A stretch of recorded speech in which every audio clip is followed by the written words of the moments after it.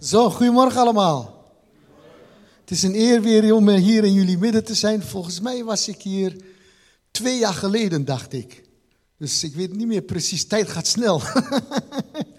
Maar het is weer een eer om in jullie midden te zijn, om het woord van God met u te delen. Wie kent mij hier niet? Zijn er mensen die mij niet kennen? Zijn er toch nog een aantal? Ga ik me even kort voorstellen. Mijn naam is Göksal Gullu. Ik ben een bekeerde Turk. Turkse Tukker uit Twente. 3 T's. Turkse Turk uit Twente. Dus Turkse Tukker uit Twente. Maar ik ben getrouwd met Nicky. We hebben 2 kinderen. Onze zoon Jorai die is thuis.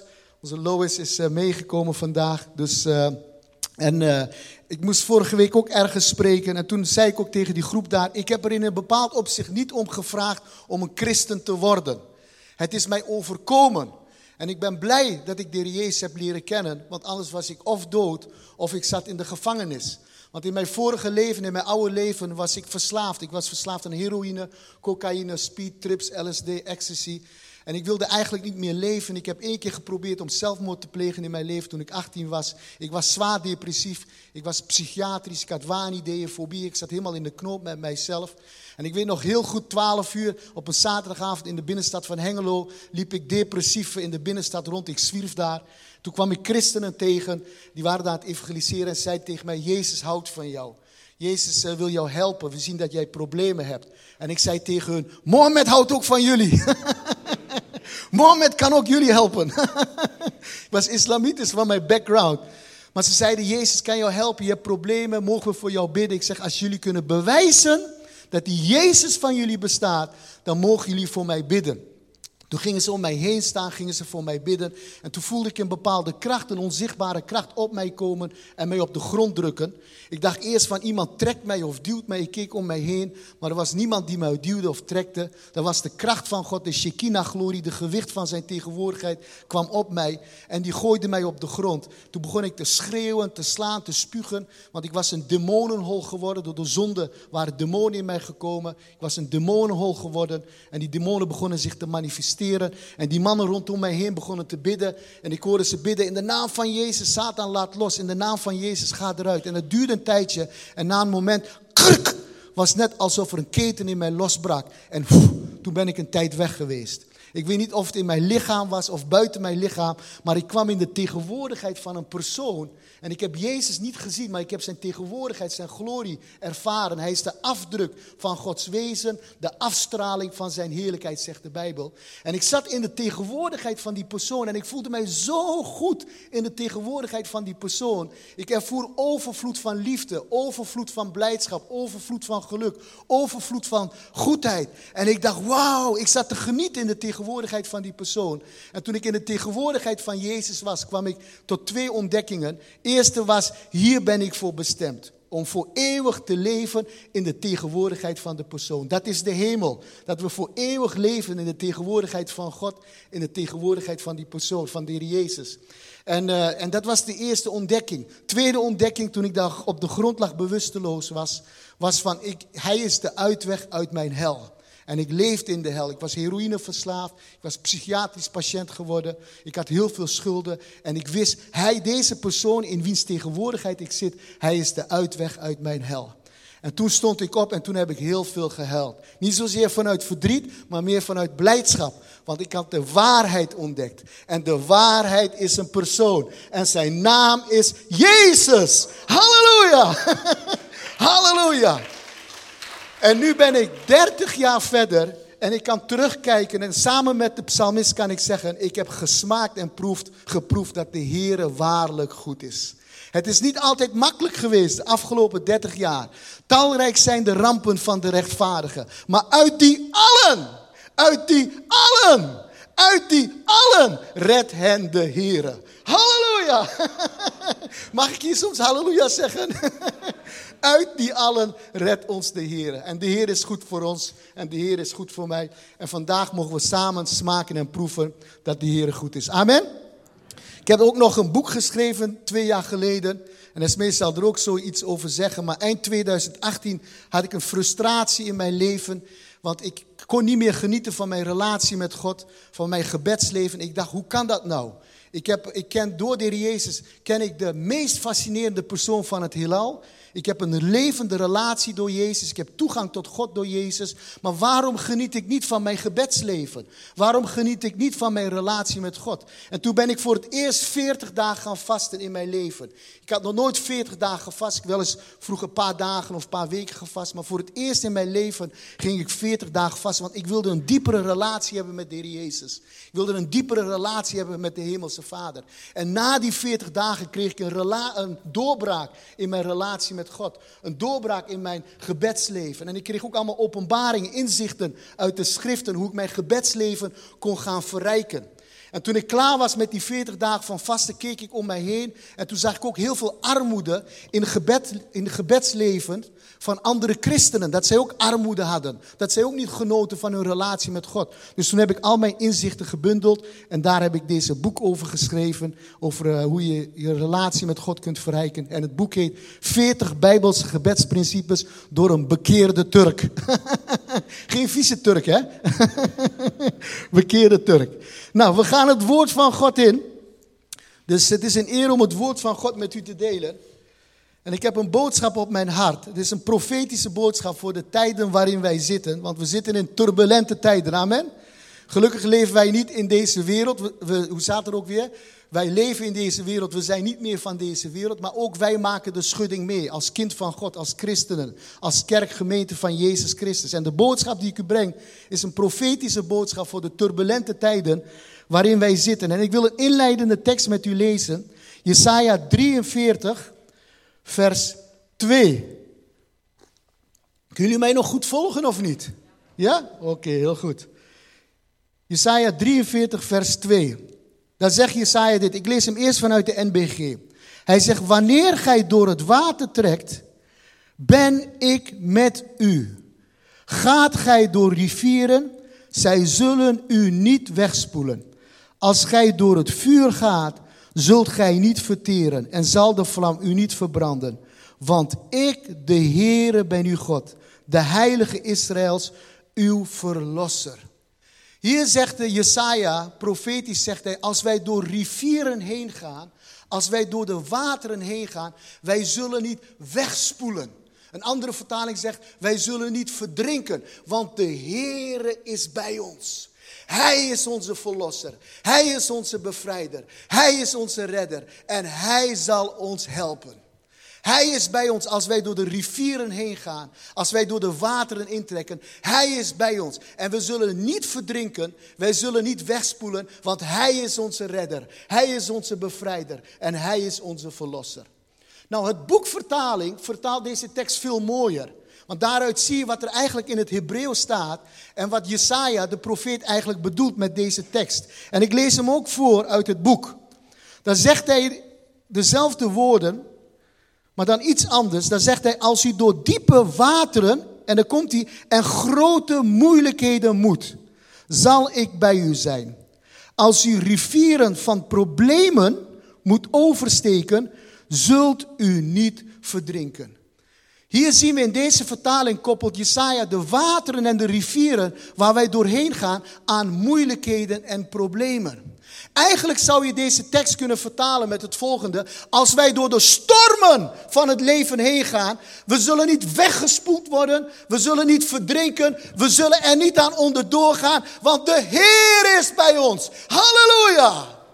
Als wij door de stormen van het leven heen gaan, wij zullen niet verdrinken, wij zullen niet wegspoelen, wij zullen er niet aan onderdoor gaan, want de Heer is bij ons. En Hij is onze helper, Hij is onze verlosser, Hij is onze bevrijder. En in de stormen van het leven zal Hij jou en mij gaan helpen. Halleluja! Halleluja! Kunt u daar een halleluja op zeggen?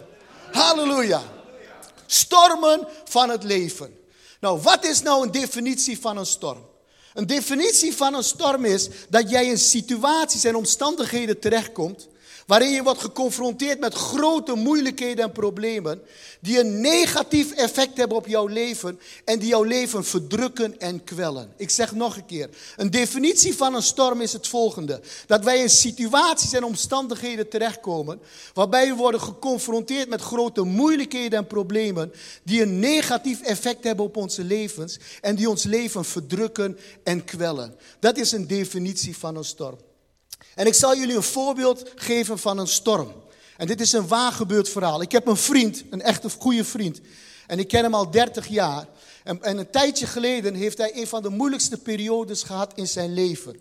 En hij is daardoor, door de situatie waarin hij terecht kwam, is hij 1 jaar lang zwaar depressief geweest. Wat was er nou gebeurd? Mijn vriend die werkte voor een hele grote bekende bedrijf in Nederland. 25 jaar. En in die week dat hij 25 jaar werkte, komt zijn teamleider bij hem. En die teamleider zegt van, heb jij zo even op kantoor? Dus die vriend zegt, ja, ik kom er zo aan. Dus hij gaat al fluitend, gaat hij naar het kantoor. Want hij denkt, de baas weet dat ik 25 jaar voor hem werk. Ik ga een fles wijn krijgen of een doosje bonbons krijgen. Dus al fluitend gaat hij naar het kantoor. En hij komt daar binnen. En zijn teamleider die zegt tegen hem, helaas moeten we jou ontslaan. We zitten financieel in een crisis, je mag vanmiddag al naar huis.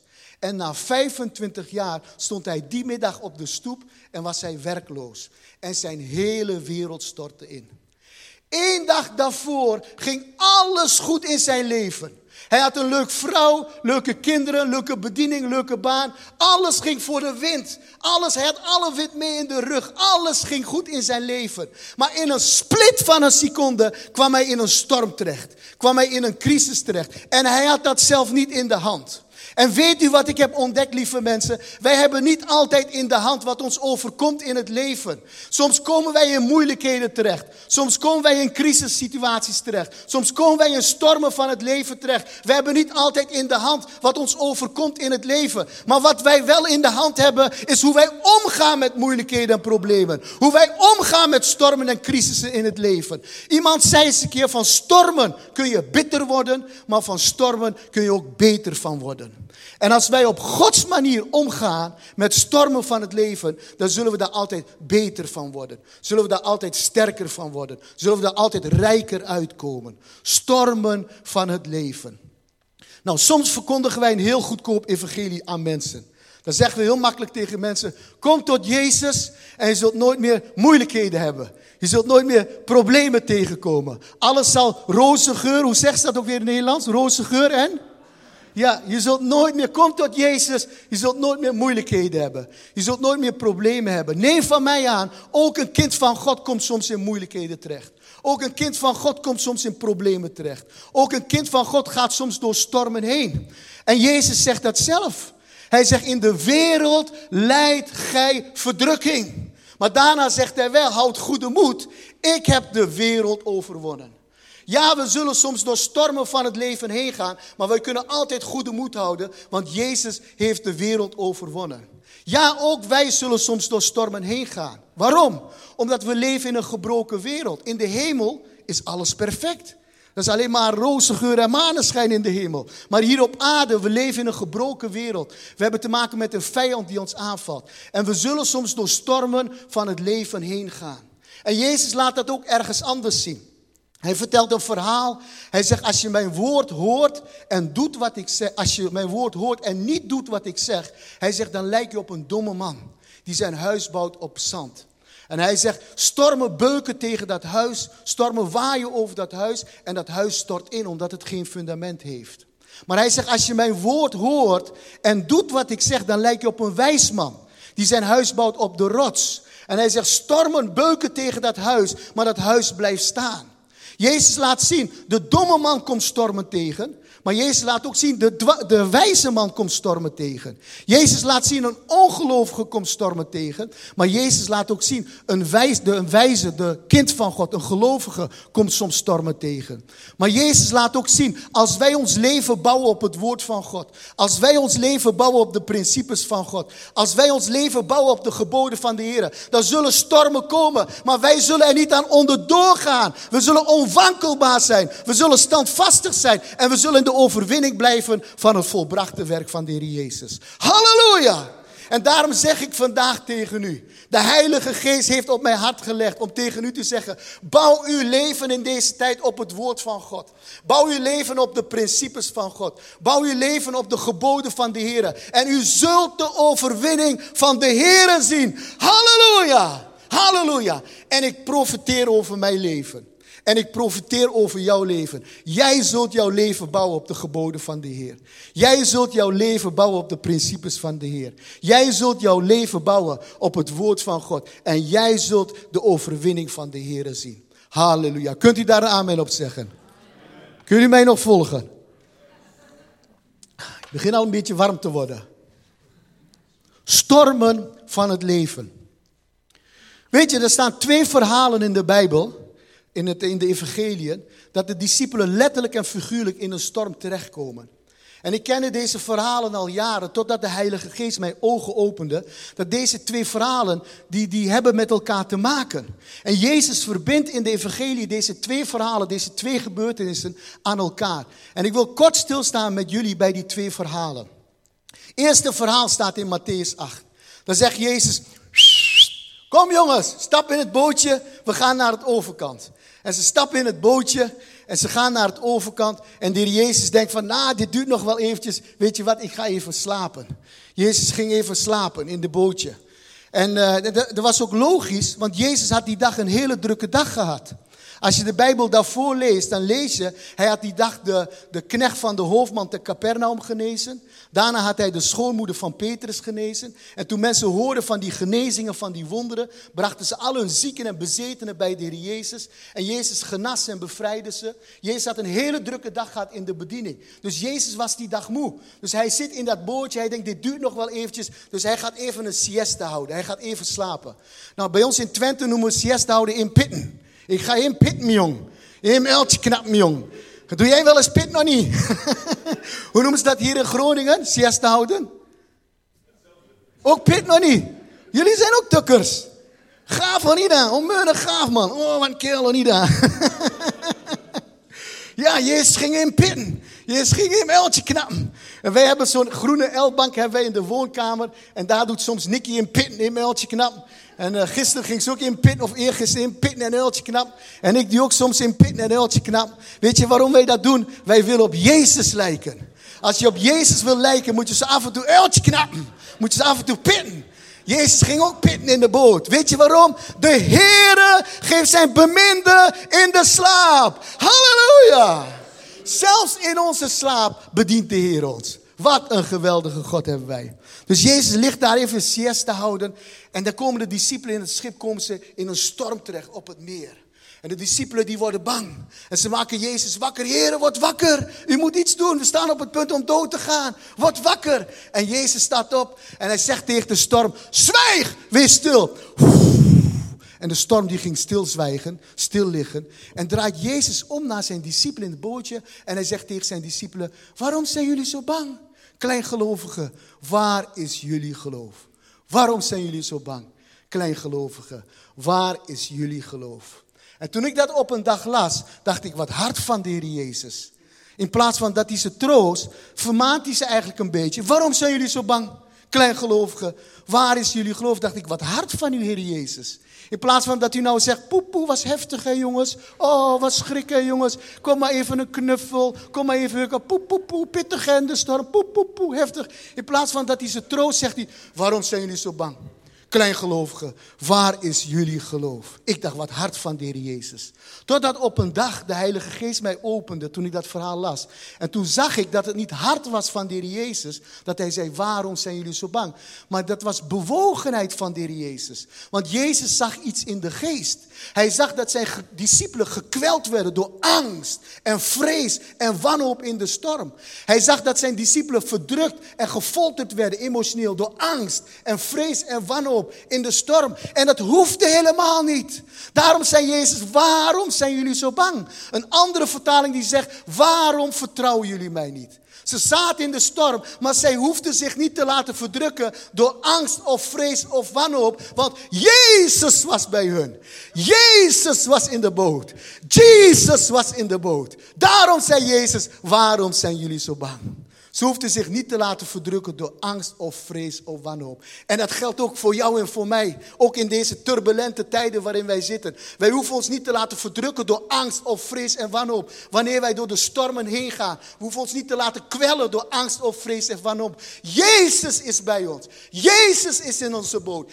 Jezus is in je boot. Halleluja. Halleluja. Jezus is in onze boot. En u zegt misschien, broeder Göksal, waar staat dat dan in de Bijbel? Dat Jezus in mijn boot is. Heb je een schriftgedeelte waar dat staat, dat Jezus in mijn boot is? Paulus zegt in Kolossenzen 1, hij zegt, dit is de geheimenis van God. Christus in u, de hoop der heerlijkheid. Christus in u, de hoop der heerlijkheid. Christus in u, de hoop der heerlijkheid. Jezus is bij ons. Jezus is in onze boot. En we hoeven ons niet te laten kwellen, verdrukken door angst of vrees en wanhoop in onze stormen. Halleluja. Halleluja. Hij heeft toch gezegd, ik ben met u al de dagen. Hij heeft toch gezegd, tot aan het einde van deze wereld ben ik met u. Hij heeft toch gezegd, ik zal u niet begeven, ik zal u niet verlaten. Hij heeft toch gezegd, mijn naam is Emmanuel, God met ons. Hij is bij ons, hij is in onze boot. En we hoeven ons niet te laten verdrukken door angst of vrees. Toen Jezus zei, waarom zijn jullie zo bang? Waar is jullie geloof? Was niet hart van de Heer Jezus, was bewogenheid van de Heer Jezus. Want hij zag dat ze verdrukt werden, emotioneel gekweld werden door angst en vrees en wanhoop. Was bewogenheid van de Heer Jezus. Weet u, de jaar is bijna om, hè? Vinden jullie ook dat het snel is gegaan of niet? Ondanks alle happeningen, ik vind ook dat het snel is gegaan. Dus volgens mij over 6 weken is het jaar alweer om of niet? Klopt dat 6 weken? Hoeveel is ook weer vandaag? 17e? 7, ja, ongeveer 7 weken dan. Dus is het jaar alweer om. Maar weet je, de statistieken van elke jaar, je kan het opzoeken, ook dit jaar, als het 31 december is, dan zijn er in de wereld, en de corona heeft dat erger gemaakt, zijn er in de wereld 1 miljoen mensen die zelfmoord hebben gepleegd. En 90% van deze mensen, die einde van dit jaar 1 miljoen zelfmoord hebben gepleegd, 90% van deze mensen zijn kerngezonde mensen. Die lijden niet aan bepaalde ziektes of zo. Maar ze zijn vastgelopen in het leven. Ze zijn in een crisis terechtgekomen. Ze zijn in een storm van het leven terechtgekomen. En ze zien geen uitweg meer en ze stappen uit het leven. En als Jezus dat ziet, dan is hij bewogen. Want hij is nabij de gebrokenen van hart. Hij heeft de mens niet bestemd om kapot gemaakt te worden door de stormen van het leven. Weet u, als wij vanavond naar bed gaan, hoe laat ga je altijd zondagavond naar bed, broer?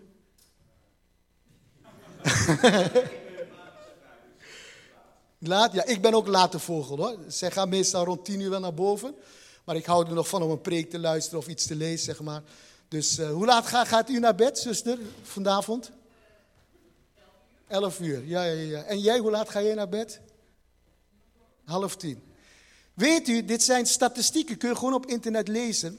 Bekende statistieken. Als wij vanavond naar bed gaan en de klok tikt om 12 uur vannacht, dan zullen er in Nederland 5 mensen zijn die zelfmoord hebben gepleegd. 5 mensen is veel, hè?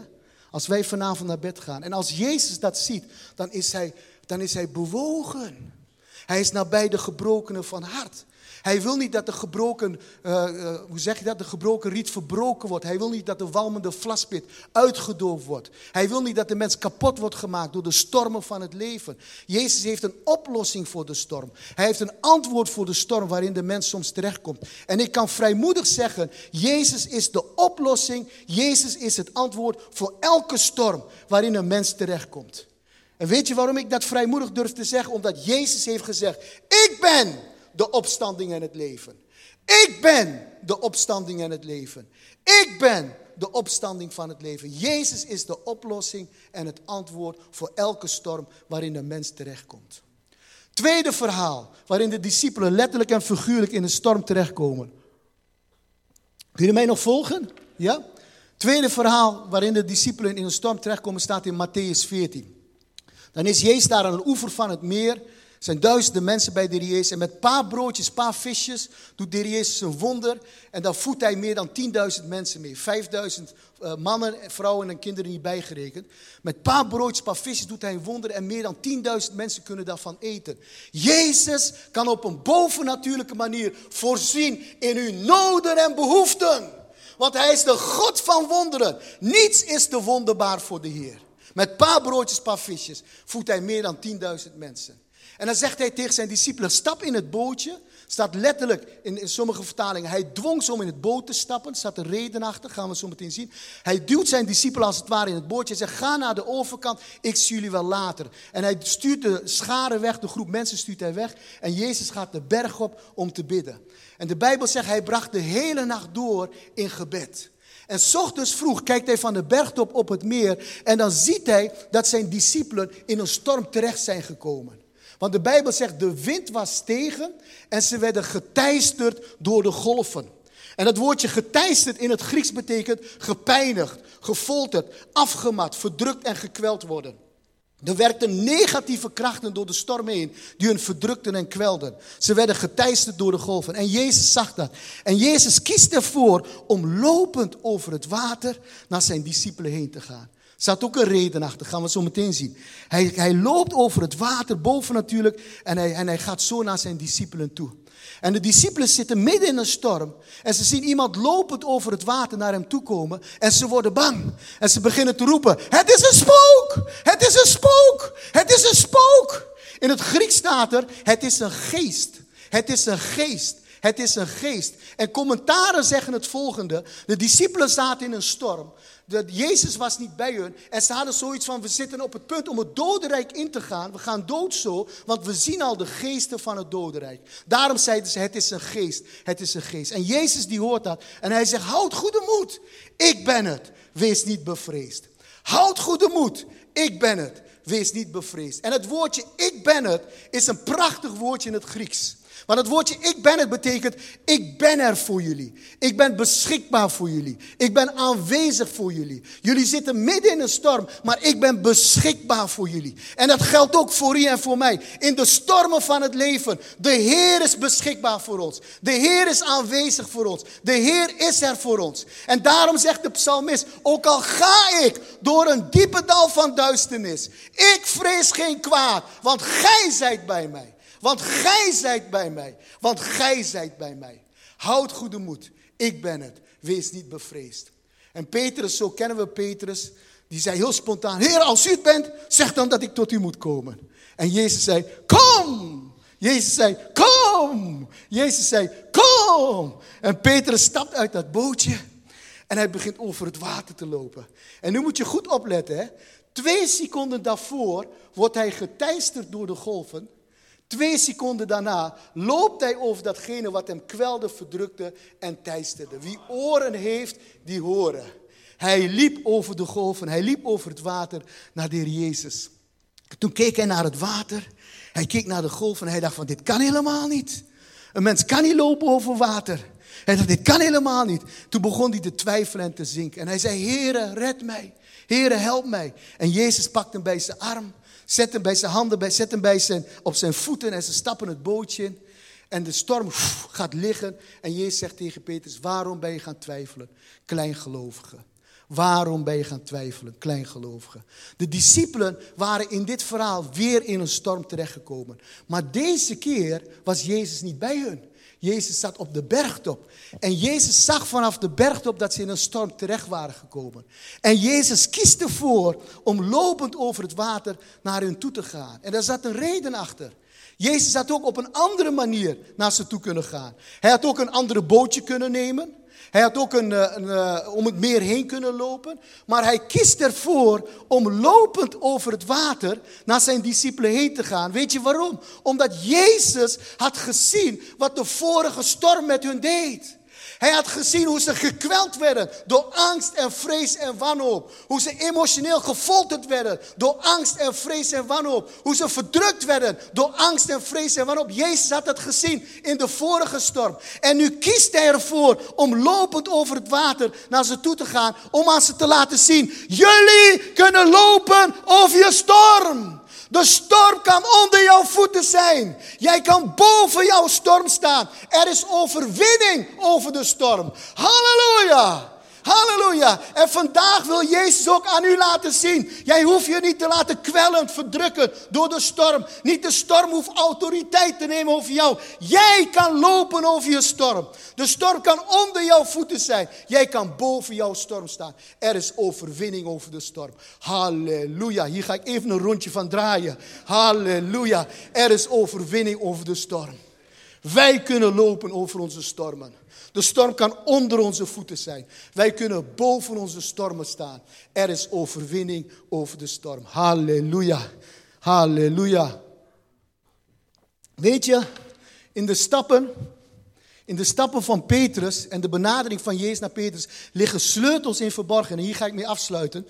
Liggen sleutels in verborgen hoe wij kunnen lopen over onze storm. Hoe wij boven onze storm kunnen staan. Hoe wij de storm onder onze voeten kunnen houden. Er liggen sleutels verborgen in de handelingen van Petrus naar Jezus toe en van Jezus naar Petrus. Als wij willen lopen over onze storm, als wij boven onze stormen willen staan, als wij niet willen toelaten dat de storm ons verdrukt, maar dat wij de storm gaan verdrukken, dan ga ik jullie 2 sleutels geven. De eerste is het volgende. Petrus zegt, Heere, als u het bent, zeg dan dat ik tot u moet komen. En Jezus zei, kom. En hij stapt uit het bootje. En weet je wat de Bijbel zegt? En hij ging naar Jezus toe. Hij ging naar Jezus toe. Hij ging naar Jezus toe. Het eerste wat wij moeten doen als wij onze stormen willen overwinnen, wij moeten naar Jezus. Want hij is de overwinning voor de storm. Hij is de oplossing voor de storm. Hij is het antwoord voor de storm. Jij moet naar Jezus toe. Jezus heeft toch zelf gezegd, als je vermoeid en belast bent, kom bij mij en ik zal je rust geven. Als je vermoeid en belast bent, kom bij mij en je zult rust vinden voor je ziel. Hij is de oplossing voor de storm. En een storm maakt je moe. Een storm legt lasten op jou. We moeten naar Jezus toe. En zo snel mogelijk. Zo snel mogelijk. Want ik weet uit ervaring, een storm zuigt je leeg. Een storm pleegt roofbouw op jou. Een storm sloopt je helemaal. Rooft je blijdschap. Rooft je vreugde. Rooft je vrede. Rooft je levenslust. Rooft je levenskracht. Een storm zuigt je helemaal leeg. Pleegt roofbouw. Mentaal, psychisch, lichamelijk. We moeten zo snel mogelijk naar de Heer Jezus. Want bij Jezus is rust voor de storm. We moeten naar de Heer Jezus. En weet u wat ik zo bijzonder vind aan de geheimenis van het evangelie? Jezus is niet alleen maar gestorven voor mijn zonden, maar hij heeft ook mijn smarten gedragen. Daarom zegt Jesaja profetisch, onze ongerechtigheden heeft hij op zich genomen en onze smarten heeft hij gedragen. En de Bijbel noemt hem de man van smarten. En het woordje smarten in het Hebreeuws betekent emotionele pijnen en emotionele lasten. Jezus heeft onze emotionele pijnen en onze emotionele lasten ook gedragen. Niet alleen maar onze zonden, maar hij heeft ook onze smarten gedragen. En dat is het eerste wat jij tegenkomt als jij in een storm terechtkomt. Je komt emotionele pijnen en emotionele lasten tegen. We komen verdriet tegen in stormen. We komen angst tegen in stormen. We komen ontmoediging tegen in stormen. We komen neerslachtigheid tegen in stormen. We komen verdriet tegen in stormen. We komen bezorgdheden tegen in stormen. Een gevoel van wanhoop en hopeloosheid komen we tegen in de stormen. De uitwendige storm waarin we terechtkomen bewerkt een inwendige storm aan emoties. En in een bepaald opzicht is het niet eens erg dat wij in een storm komen. Wist je dat? Maar als de storm in ons komt, dan wordt het gevaarlijk. Kijk, een boot op het water is niet erg. Maar als de zee, de water in het boot komt, dan wordt het gevaarlijk. En dat is wat er vaak gebeurt. Als wij in een storm terechtkomen, die bewerkt een storm aan emoties in ons. Bewerken emotionele pijnen en lasten. Maar die hoef ik niet te dragen in een storm. Want Jezus is de man van smarten. Hij heeft onze smarten gedragen. Hij heeft onze smarten op zich genomen. Daarom zegt Petrus in zijn brief, de 5e hoofdstuk. Hij zegt, werp uw bekommernissen op de Heere, want hij zorgt voor u. Werp uw bekommernissen op de Heere. En het woordje bekommernissen daar, die Petrus gebruikt in het Grieks, betekent bezorgdheden, maar betekent ook emotionele pijnen en emotionele lasten. Ik mag mijn emotionele pijnen en emotionele lasten op de Heere werpen. Ik mag mijn angst op de Heere werpen. Ik mag mijn neerslachtigheid op de Heere werpen. Ik mag mijn ontmoediging op de Heere werpen. Ik mag mijn gevoel van hopeloosheid op de Heere werpen. Ik mag mijn vrees en verdriet op de Heere werpen. Want hij is de man van smarten en hij heeft dat gedragen.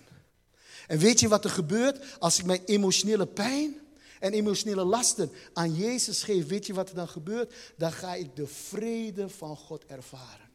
Want de straf die ons de vrede aanbrengt, was op hem. De straf die ons de vrede aanbrengt, was op hem. En die vrede die wordt vrijgezet in jouw leven, dat is een bovennatuurlijke vrede. Want de vrede van God, die alle verstand te boven gaat, zal uw hart en uw gedachten behoeden en beschermen voor alle kwaad in Christus Jezus. Die vrede van God wordt een muur van bescherming in jouw storm. Weet je, ik had eens een keer een verhaal gehoord, we gaan zo richting het einde. Jullie hebben nog wel even geduld met mij, toch? Ik ben helemaal uit Hengelo gekomen. Ik moet straks ook weer 2 uur terug. Maar ik had eens een keer een verhaal gehoord van een broeder, waar gebeurd verhaal. Deze broeder die had in een auto-ongeluk zijn vrouw en zijn kinderen verloren. En hij had een hele moeilijke tijd, het was een traumatische situatie. Hij was de enige die het overleefde. En hij was een jaar, zat hij in een ziektewet, hij kon niet werken, hij moest het trauma verwerken. Na die jaar begon hij weer met zijn werk. En hij kwam weer over de werkvloer. En een van zijn collega's die zei van, hoe doe je dat toch? Je hebt zoiets verschrikkelijks meegemaakt. Zo'n traumatische situatie meegemaakt. Hoe pak jij de draad weer op? Waar vind jij de kracht om weer verder te gaan met jouw leven? En hij zei tegen die collega, kom vanavond bij mij koffie drinken, zal ik jou dat laten zien. Dus die collega die kwam bij hem 's avonds en hij nam hem mee naar de woonkamer. En in de woonkamer hing een hele grote kruis van oude metaalstukken. Verroeste, vieze metaalstukken. En deze man die zei, deze kruis heb ik gemaakt van de auto waarin ik mijn vrouw en mijn kinderen heb verloren. Dit zijn de schrootstukken van de auto. En hij zei, elke keer als ik mij depressief voel, elke keer als ik verdriet heb, hij zegt, dan kom ik bij het kruis en ik geef mij verdriet aan de Heer Jezus. Ik geef mijn boosheid aan de Heer Jezus. Ik geef mijn wanhoop aan de Heer Jezus. Weet je, er is een plek waar wij naartoe mogen gaan met onze emotionele pijnen en lasten. En dat is het kruis van de Heer Jezus. Hij heeft onze smarten op zich genomen en onze smarten heeft hij gedragen. En als we daar naartoe gaan, dan zullen we rust ontvangen van Jezus. En zal de vrede van God geactiveerd worden, die een muur van bescherming wordt in de stormen van het leven. Dat is het eerste sleutel. Als jij in een storm terechtkomt en je wil lopen over jouw storm, je wil boven jouw storm staan, dan moet je zo snel mogelijk naar Jezus. En je emotionele pijnen en lasten op hem werpen. En dan gaan we naar de laatste sleutel. De tweede sleutel. Als jij wil lopen over jouw storm. Als jij boven jouw stormen wil staan.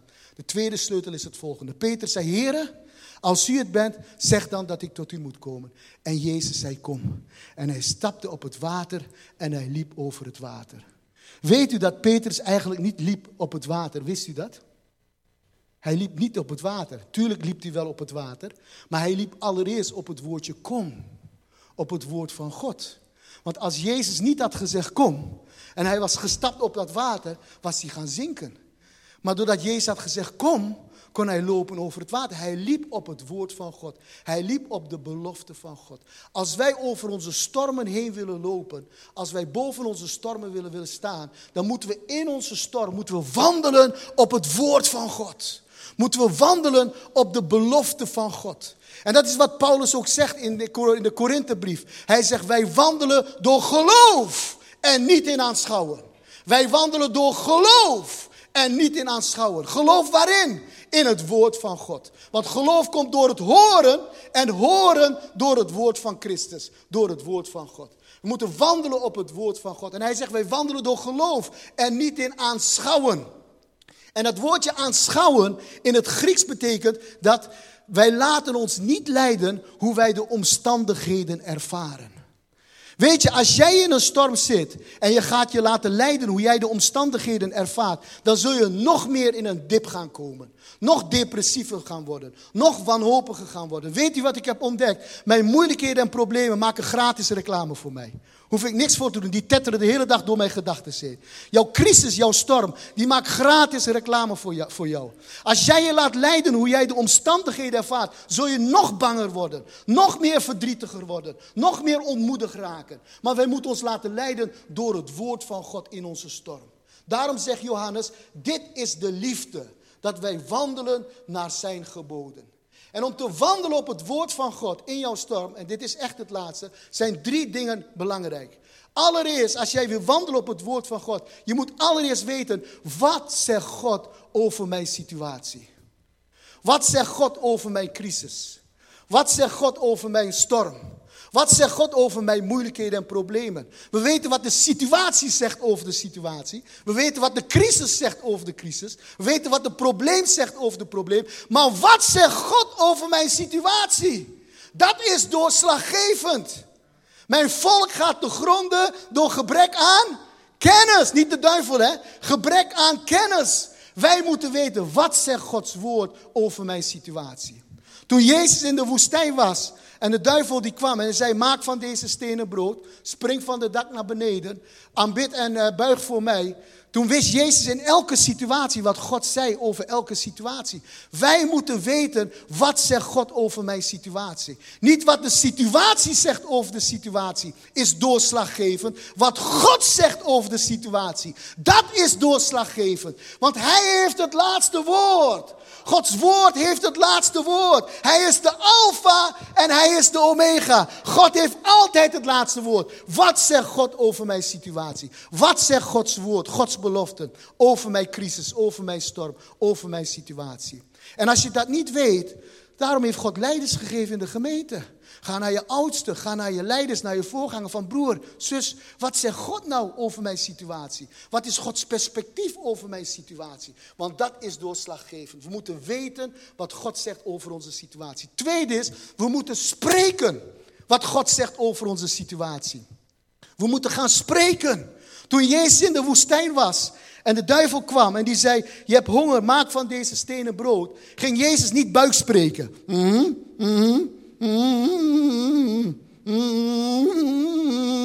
Nee, hij zei, er staat geschreven, men zal niet leven van brood alleen, maar van elk woord dat uit Gods mond komt. Er staat geschreven, gij zult de Heer uw God aanbidden en hem alleen dienen. Er staat geschreven, gij zult de Heer uw God niet verzoeken. Jezus wist in elke situatie wat God zei, maar hij sprak het ook uit. Hij sprak het ook uit over zijn situatie. En weet je, christenen spreken te weinig.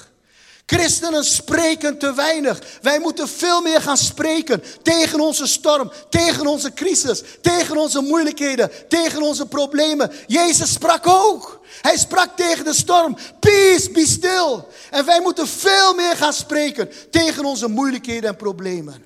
Jezus leert het ons toch? Hij zegt dat we tegen de bergen mogen zeggen, hef je op en werp je in de zee. Hef je op en werp je in de zee. Waar staan bergen voor? Voor moeilijkheden en problemen.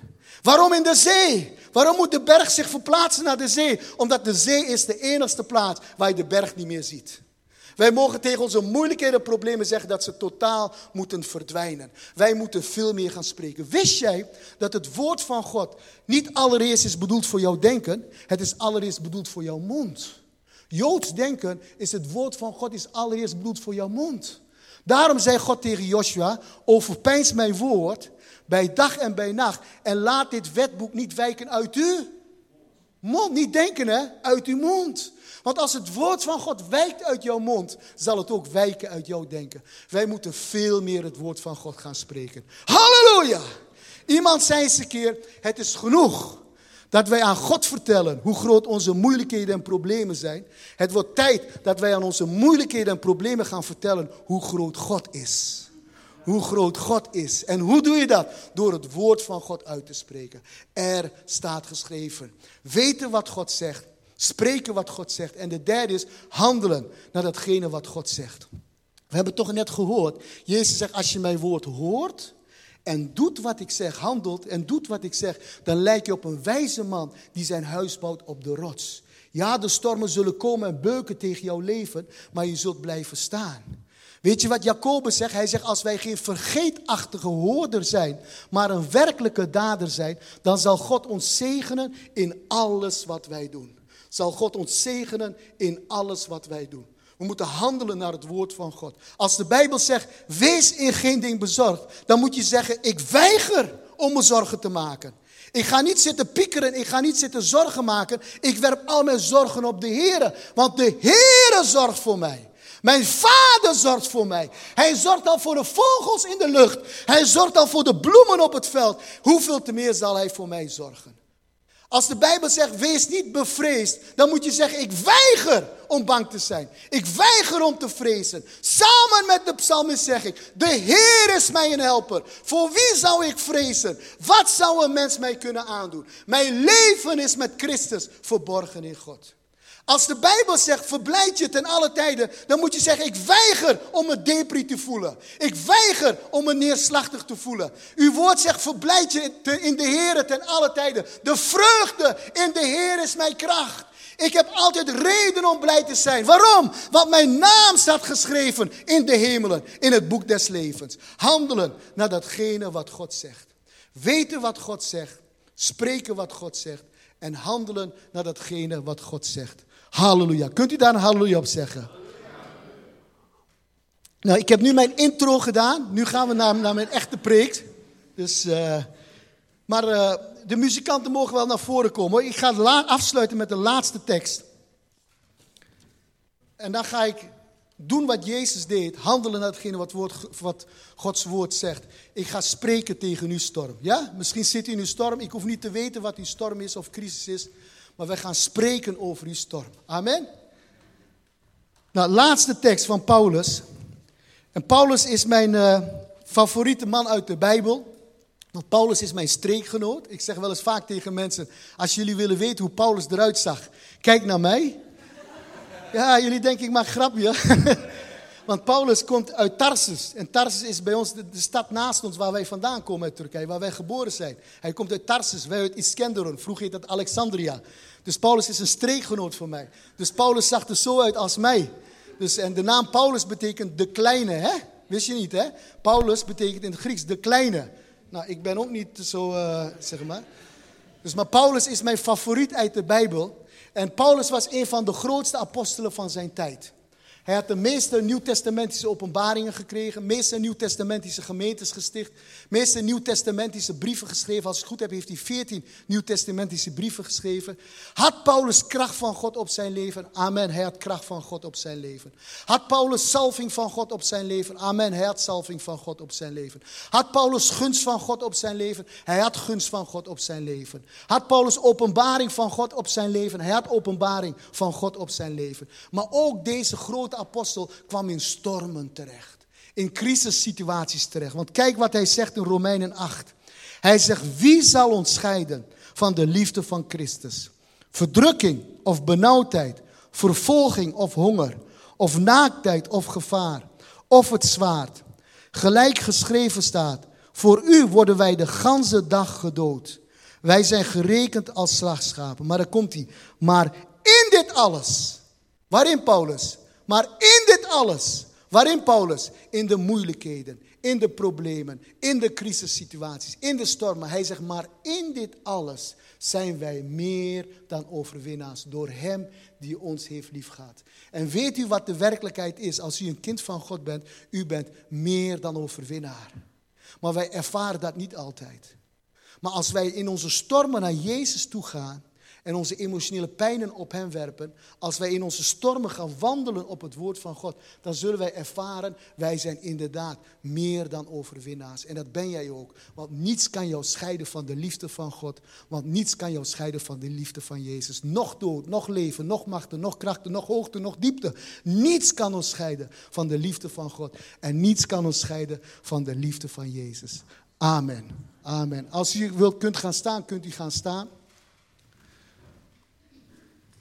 Zijn er mensen die hier voor het eerst zijn of niet? Ja? Kent u de Heer Jezus al? Ja? Nou, welkom in ons midden. Het is een eer dat je hier bent, want vandaag ontmoet je mij. Dat is een grapje. Dus, maar laten we ons even richten op de Heer. En ik ken uw situatie niet. Maar de Heer kent uw situatie. Hij is niet een God van veraf. Hij is een God van dichtbij. Want hij zegt, ik weet zelfs hoeveel haren jij op jouw hoofd hebt. Hij zegt, ik ken je gedachten van verre. En voordat jij je noden bij hem bekend maakt, weet de Vader al wat jij nodig hebt. De Heer is zeer betrokken bij jouw leven. En de Heer weet dat jij door een storm heen gaat. De Heer weet wanneer jij door een crisis heen gaat. De Heer weet dat je soms moeilijkheden en problemen tegenkomt. En misschien zit je in deze tijd in een crisis, in een storm. En ik wil namens de Heer Jezus spreken tegen jouw storm. En ik zeg tegen jouw storm, zwijg, wees stil. Zwijg, wees stil. Zwijg, wees stil. De Bijbel zegt in de psalmen, hij is de God die de stormen tot stilzwijgen brengt. En vandaag brengt de Heer de storm waarin jij zit tot stilzwijgen. De Heer zegt tegen de storm, zwijg, wees stil. En er zal een uitweg zijn. Er zal een uitkomst zijn. God zal een weg voor jou banen uit jouw moeilijkheden en problemen. Want de Bijbel zegt, God is getrouw. Want hij voorziet altijd in een uitkomst. Hij voorziet altijd in een uitkomst voor jouw kinderen. De Heere baant een weg voor jou uit jouw moeilijkheden en uit jouw problemen. En de Heere zegt, mijn zoon, mijn dochter, vrees niet. Kijk naar boven, kijk naar mij. Want ik heb alle macht in de hemel en op de aarde. Ik heb alle macht in de hemel en op de aarde. En ik ben de leidsman en volleinder van jouw geloof. Ik ben een goed werk begonnen in jou, zegt de Heer. En ik zal het ook afmaken. Want ik ben een jaloerse God. En jij bent mijn kind. En ik zal voor jou zorgen, zegt de Heer. In Jezus' naam. Amen. Amen. Amen.